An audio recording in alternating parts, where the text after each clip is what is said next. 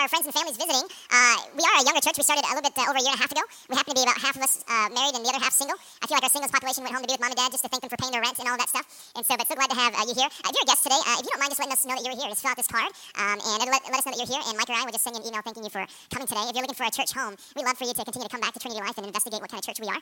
As a matter of fact, after our service today, we have a place where if you're new to Trinity Life, you can join and learn more. And so this is their second week into our builders orientation, so don't forget about that at 12:30 in room 309. So so glad that you guys are here again. I was in the Middle East for the last couple of days. I want to show a picture. I won't say a whole lot about it, but here's a picture of me in Doha, which is in the country of Qatar. And it's a group of 20 pastors from North America and imams from Pakistan. And we were just in a group meeting talking about how do we provide religious freedom for the religious minority in Pakistan. It was a fantastic time. And so really I'd love to share more. I just don't have a lot of time. But we've been praying as a church, where do we go in the world to make a difference? Where do we go in the world in the name of Jesus to make a difference? Just continue to pray for Trinity Life as we ask the question, God, where are you calling us to? And as I say that, I'm looking at Molly right here, who your episode debuted today, right? This morning. No, Molly works for Context TV. Do you mind me sharing this?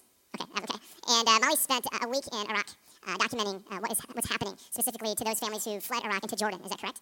They're fleeing from ISIS into, right? And so, fantastic time. We've been praying for Molly. She came to us before she left. And so, can you come up here and give a 10-second, just plug for your episode? Because I really want people to watch it. We saw the trailer of it this past Friday, and I just feel like it's something that we need to know and understand as a global Christian. So, As a broadcaster. by the way, with all impromptu preparation. So our show is Christian Current Affairs Show, and we are on global across the country on different networks in the U.S.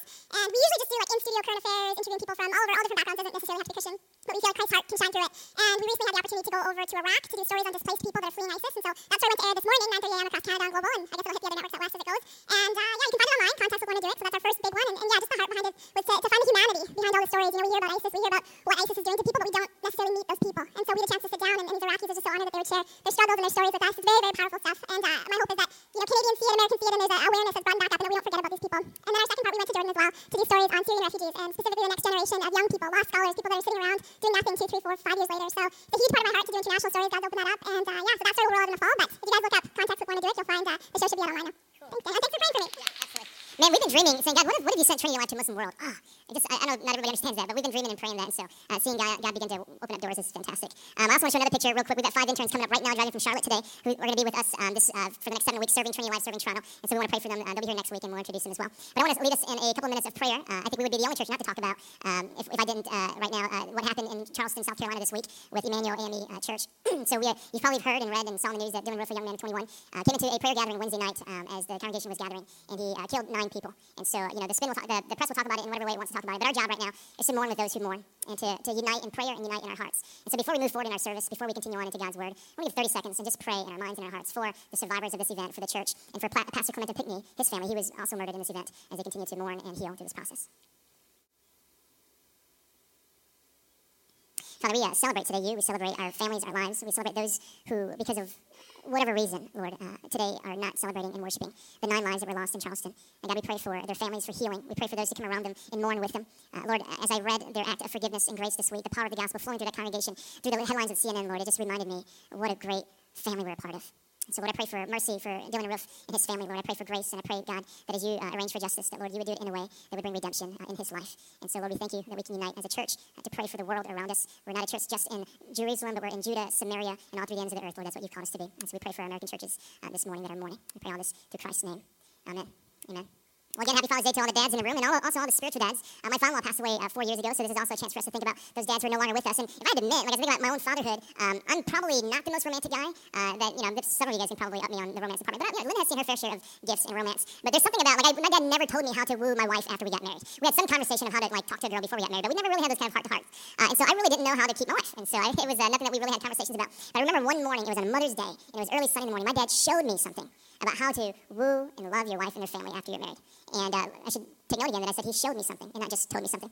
So my dad that week, he was up to something. It was kind of weird. My dad never goes to the mall. As a matter of fact, I think in Detroit, no Asian immigrant male that is above 50 years old goes to the mall to fight it out with teenagers, okay?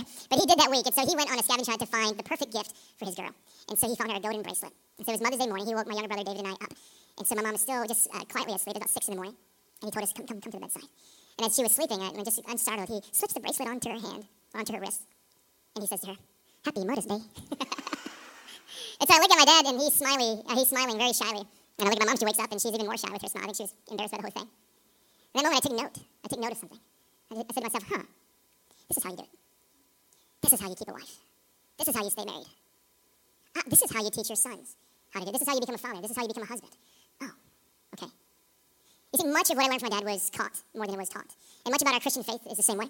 Transferring the faith to the next generation is done in the same way. It's important that we teach, we preach, we guide people, but ultimately, you do faith for the next generation to see. You do love. You do love. You do it in order for people to understand it. And fortunately and unfortunately, what happens is that people actually copy your actions more than they copy your instructions.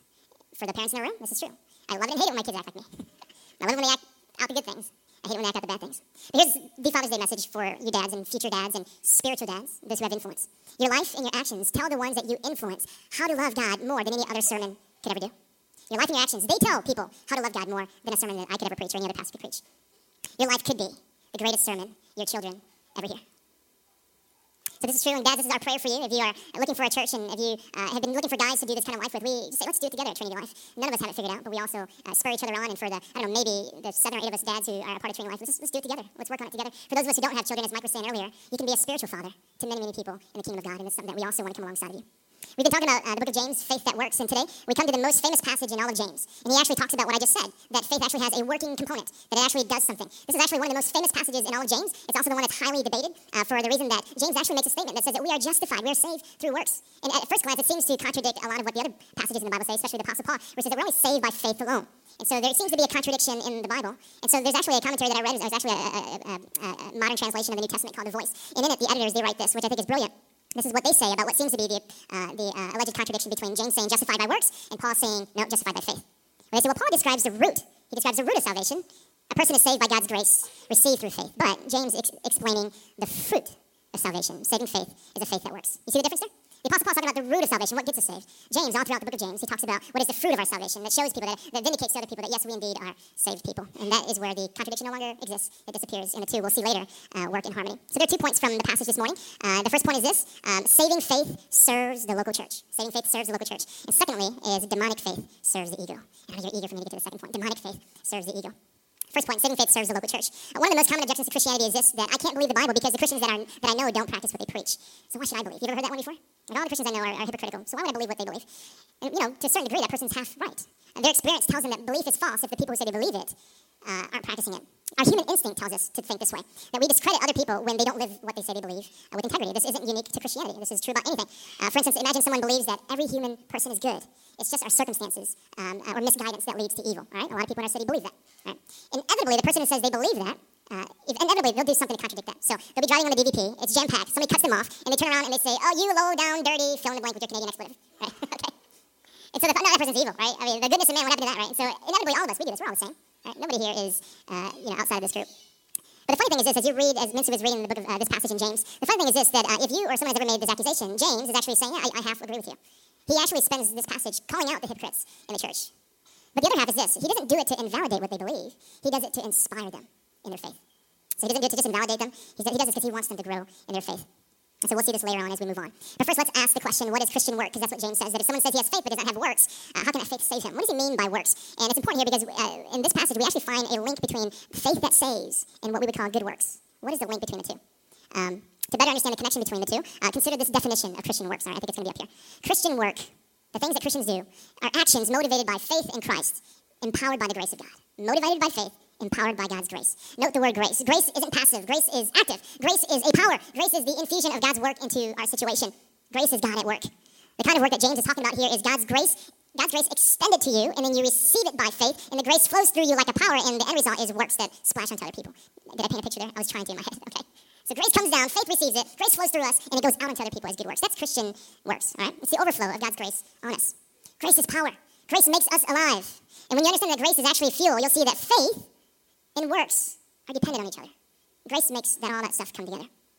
That's why when Paul writes in Ephesians 2:8-9, when he writes this, it's completely in harmony with what James says. Paul says this, for by grace you have been saved through faith. And this is not your own doing, it is the gift of God, not a result of works, so that no one may boast. So you see, all 3 things are there, right? So for by, what does it say? For by grace. You have been saved through faith. This is not your own doing, it is the gift of God, not a result of works, so that no one may boast. It's all there. There's no contradiction, right?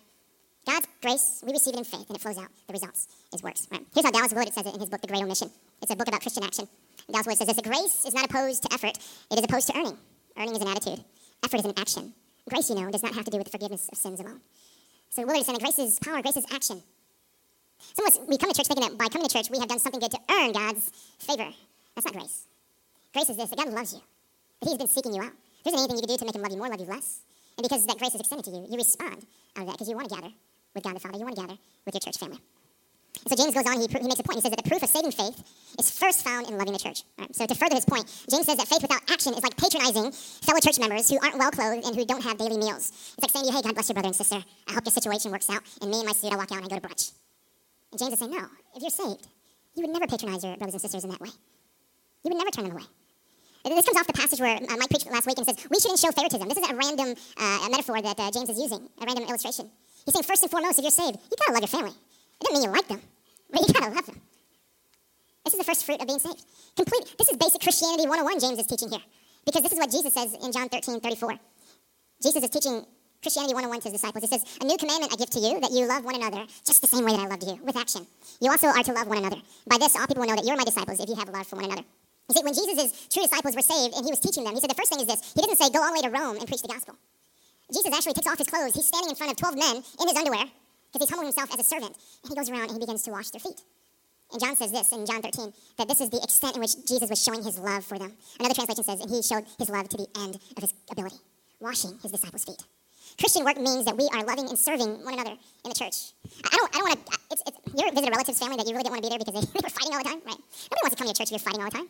Right? Nobody wants to come to church if you're secretly harboring, hating your deacon, your pastor, whoever, lady doing announcements, no offense, Michelle. I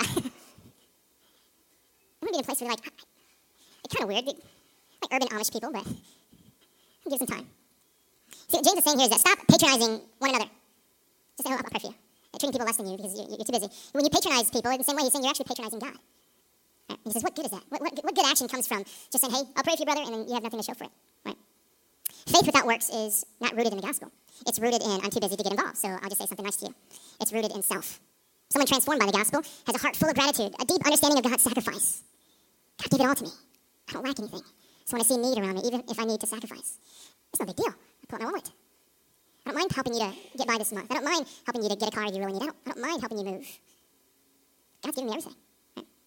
We don't do this for the warm and fuzzies. We don't do this just to make each other feel good and all that stuff. But inevitably, somebody feels good in it. The person receiving feels good, or the person giving feels good, or the person outside the community looking at you all do this, looking at it unfold, and they're saying, they're strange people. Can that be real? Do they really love each other that way? Let me stick it out for 3 months to see. And we said this at Trinity Life over and over again, that sometimes people belong before they believe. Very few people hear the message on the radio, on the TV, and then seek out a church. Most people come to church for months, years, before they start making sense of all the stuff that we're talking about. Most people belong before they believe. And I'll say this, that if you've been coming to our church or any other church and you struggle with the teaching and you struggle but you like the people, let me just encourage you gently. Keep going. Keep plugging in. Give it some time. We're weird, but we're not all super weird. Right? So let me give us 2 really quick rules for avoiding patronizing each other. When I say patronizing, I mean like we're just kind of pretending that you're really not that important, but let me just say that you're important just to make myself look good. Right? And so there are 2 ways to do that. Number 1 is to remove, to reduce inauthentic language, all the cliches that we use in conversation. All right? And so next time when somebody comes up to you and says, I'm struggling with making my bills, then instead of saying, hey, I'll pray for you, all right, and you should pray for them, and you should say that. But how about saying, okay, how much are you short? Okay. Or, hey, I really need help moving, and I need a car. Okay, let me put a shout out to Facebook to see if anybody responds, right? How about just saying, okay, what time do I need to be there? All right? Let's remove the language and the cliches that we kind of hide behind, right? I do it all the time. Oh, Daniel, I'm going through this is bad if your pastor's confessing this. But I do pray for you, okay? But I realize I don't go the extra step, oftentimes. Be specific. What do you need? What do you really need? Like, tell me. Like, if it's in my fridge, I'll give it to you. If it's in my closet, I'll give it to you. If it's in my bank account, I don't have a lot of it, but I'll give it to you. Right? James and Jesus are saying, if you go to church and people can't live this way, beware. I don't know if that's what I want to show to the world. Beware. So secondly is this, posture yourself as a servant in the church.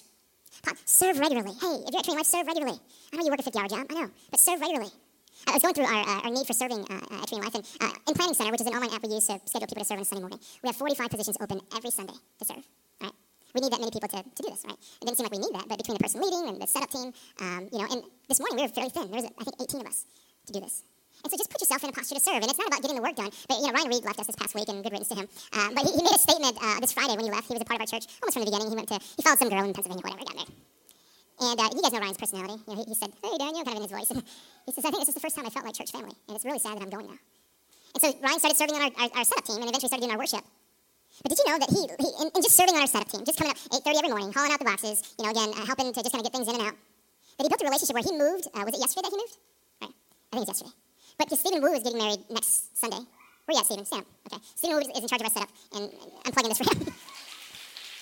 Ryan's going to drive 18 hours next week to be a part of the wedding, and he just moved yesterday. right? It's not about just getting the job done. There's relationships. Until you posture yourself in a place of serving, you're never going to see the opportunities come by. Church is not a spectator sport. You have to be a part of something in order to understand what are the needs. We can't sit up here and give announcements for all the needs in the church every week. But as you serve, you'll learn, and the opportunities will come. And so I do want to celebrate Emily, who leads our Kids City ministry, because she needs your help. I want to celebrate our hospitality team. They need your help. I want to celebrate Stephen and Bruce with our setup team. We need your help. Our worship team, we need your help. Right? You may have been around for a couple of weeks, a couple of months. Hey, if you got arms, you can fit in. Okay? And so I just want to encourage you. I don't want to belabor this point so much, but just being real practical, faith that works, okay? Faith that works. Is you have a blue card here, and if you don't mind, if you're not plugged into a serving team yet, just think about it throughout the service. And if you're interested, just check the box right here. I'm interested in getting involved. Drop it in our offering basket later, and we'll have somebody contact you. All right. So let me move on because we have 5 minutes to do this second point. Secondly is this: demonic faith serves the ego. Demonic faith, it serves the ego. James says, someone will say, you have faith, I have works. Show me your faith apart from your works, and I'll show you my faith by my works. You believe that God is one, you do well. Even the demons believe, and they shudder. And James is going through this hypothetical debate. Somebody says to him, hey, some people work, some people have faith. Give the faith people a break. Let them listen to their lectures and read their books. And James is saying, show me somebody who was converted by the Holy Spirit, new identity in Christ, life completely changed, and they just sit on their hands. They study the plays, but they don't go in the game. This guy doesn't exist, James is saying. Or show me the guy who is passionate about loving people, who hates evil in the world, but they never take a chance to look inside their own heart. Show me that person. I don't think they exist. And James makes the point that I don't know how to live any other life than faith and works. They have to go together. That's his point. Because I'm the kind of guy, if I have faith, I got to work. My work is meaningless without faith. And he makes a really strong point here. He says the only person who could ever believe in God but not obey, the only person who would study the plays of God, all the strategies of God, but they study it just to throw the game, to ignore the coach, the only person that would ever do that is a demon. It's Satan. There's a faith that you can believe, trust, but not do anything about it. And it's at this point that some commentators on the book of James say that James is probably referencing back to Jesus' temptation in the desert. Matthew 4:3-6 says, the devil took Jesus to the holy city, set him on the pinnacle of the temple, and said to him, if you are the Son of God, throw yourself down, for it is written, he will command his angels concerning you, and their hands will bear you up, lest you strike your foot against a stone. If you read all of Psalms 91, which is what Satan is quoting back to Jesus in this moment of temptation, it seems to say this, that whoever trusts in God will be protected by God. Now, even Satan believes the promises of God. But here's the question.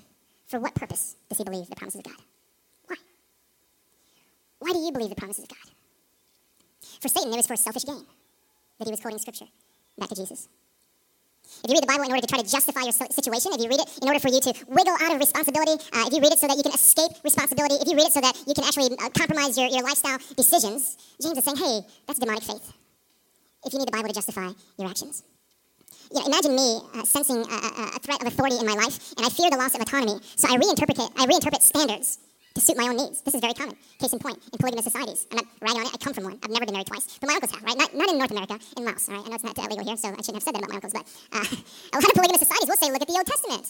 They had a lot of wives. They led the nation of Israel. Abraham, David, Solomon.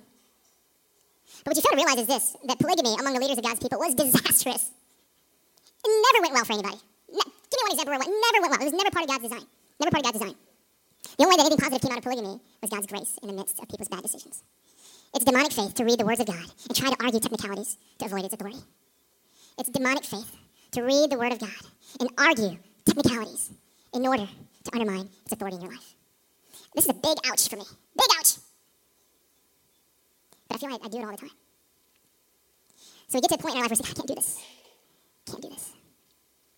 Satan says to Jesus, if you trust God, he will protect you from all harm. Jump. Demonic faith sees God's promise of protection, and then it reinterprets it this way. If I believe in God, I shouldn't suffer. This interpretation, if I believe in God, I shouldn't suffer, it builds the ego, not the kingdom of God. Because eventually it says, God, I trust in you. Why am I not married yet? God, I trust in you. Why don't I have kids yet? Why hasn't the job come yet? Why am I still stuck in this expensive city if I trust in you, God? Right? It builds the ego, not the kingdom of God. James says that although demons believe in God this way, they still shudder. If you've ever done this before, where you took God's word and you justify your actions, shudder. Because even the demons do. Fear God, church. I don't think I've ever preached this way before. Fear God, church. Jesus knew the real interpretation of Psalms 91. If I, Jesus, suffer death and humiliation for the world, I will overcome the evil that people daily face. My death and resurrection.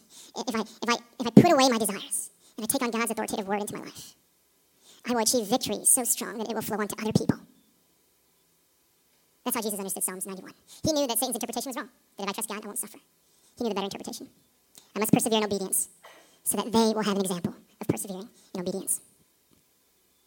Let me close with this. Jesus had saving faith so that other people would be served by him, and not that his ego would be served. He didn't do this to get a crown, although he will get a crown. I want to issue a challenge out to us fathers, us men, spiritual fathers, and I don't want to alienate the women this morning, but it is kind of our day. Submit yourself under God's authority, under his word. If you haven't, you're submitted to somebody else's authority already. It might be your boss, it might be your own desires. There comes a point in your life, and I'm only 35, so I'm still fairly young. I'm almost a millennial. But I'm learning with at least 16 years of marriage in 14 years of being a father, which isn't very long. It's half or a quarter of some of you in this room. But I've tried it my way enough times that I'm willing to say humbly, okay, let's come back to this again. Let's try it your way, God. Men, submit yourself to the authority and the word of God, please. Revere his truths. Trust the Bible. It's not popular, I know. It'll cramp your style, I know. You may not get married as fast as you want to, I know. Very few are blessed like me to get married at 19. When you submit yourself under the word of God, your children will see this picture every day. Every day, this is how they look at dad. When dad messes up, this is how they see dad, submitted to the word of God, every day. And the words that you say to them will mean more when you live this way. Underneath the word. It has more weight when you say gently to them, son, we gotta work hard. The thing you do it because the Bible commands it. They will learn from you. My oldest son is only 14 right now. Love you, Jess. Best kid I know. He's going through the 14 years, the phase that 14-year-olds go. But I do my best with you, son. And I'm not bragging, I'm not boasting. But almost every morning, if he wanted to, if he could, he can't right now because he's 14, but if he wanted to wake up at 6:30 in the morning, he'd see me downstairs, going through the Bible, journaling. And you're saying, oh, you're a pastor. That's right. No, I was a software developer for 8 years, and I did this. We can do this, guys. We can do it together. This is the kind of faith that works. This is kind of the faith that we're trying to build.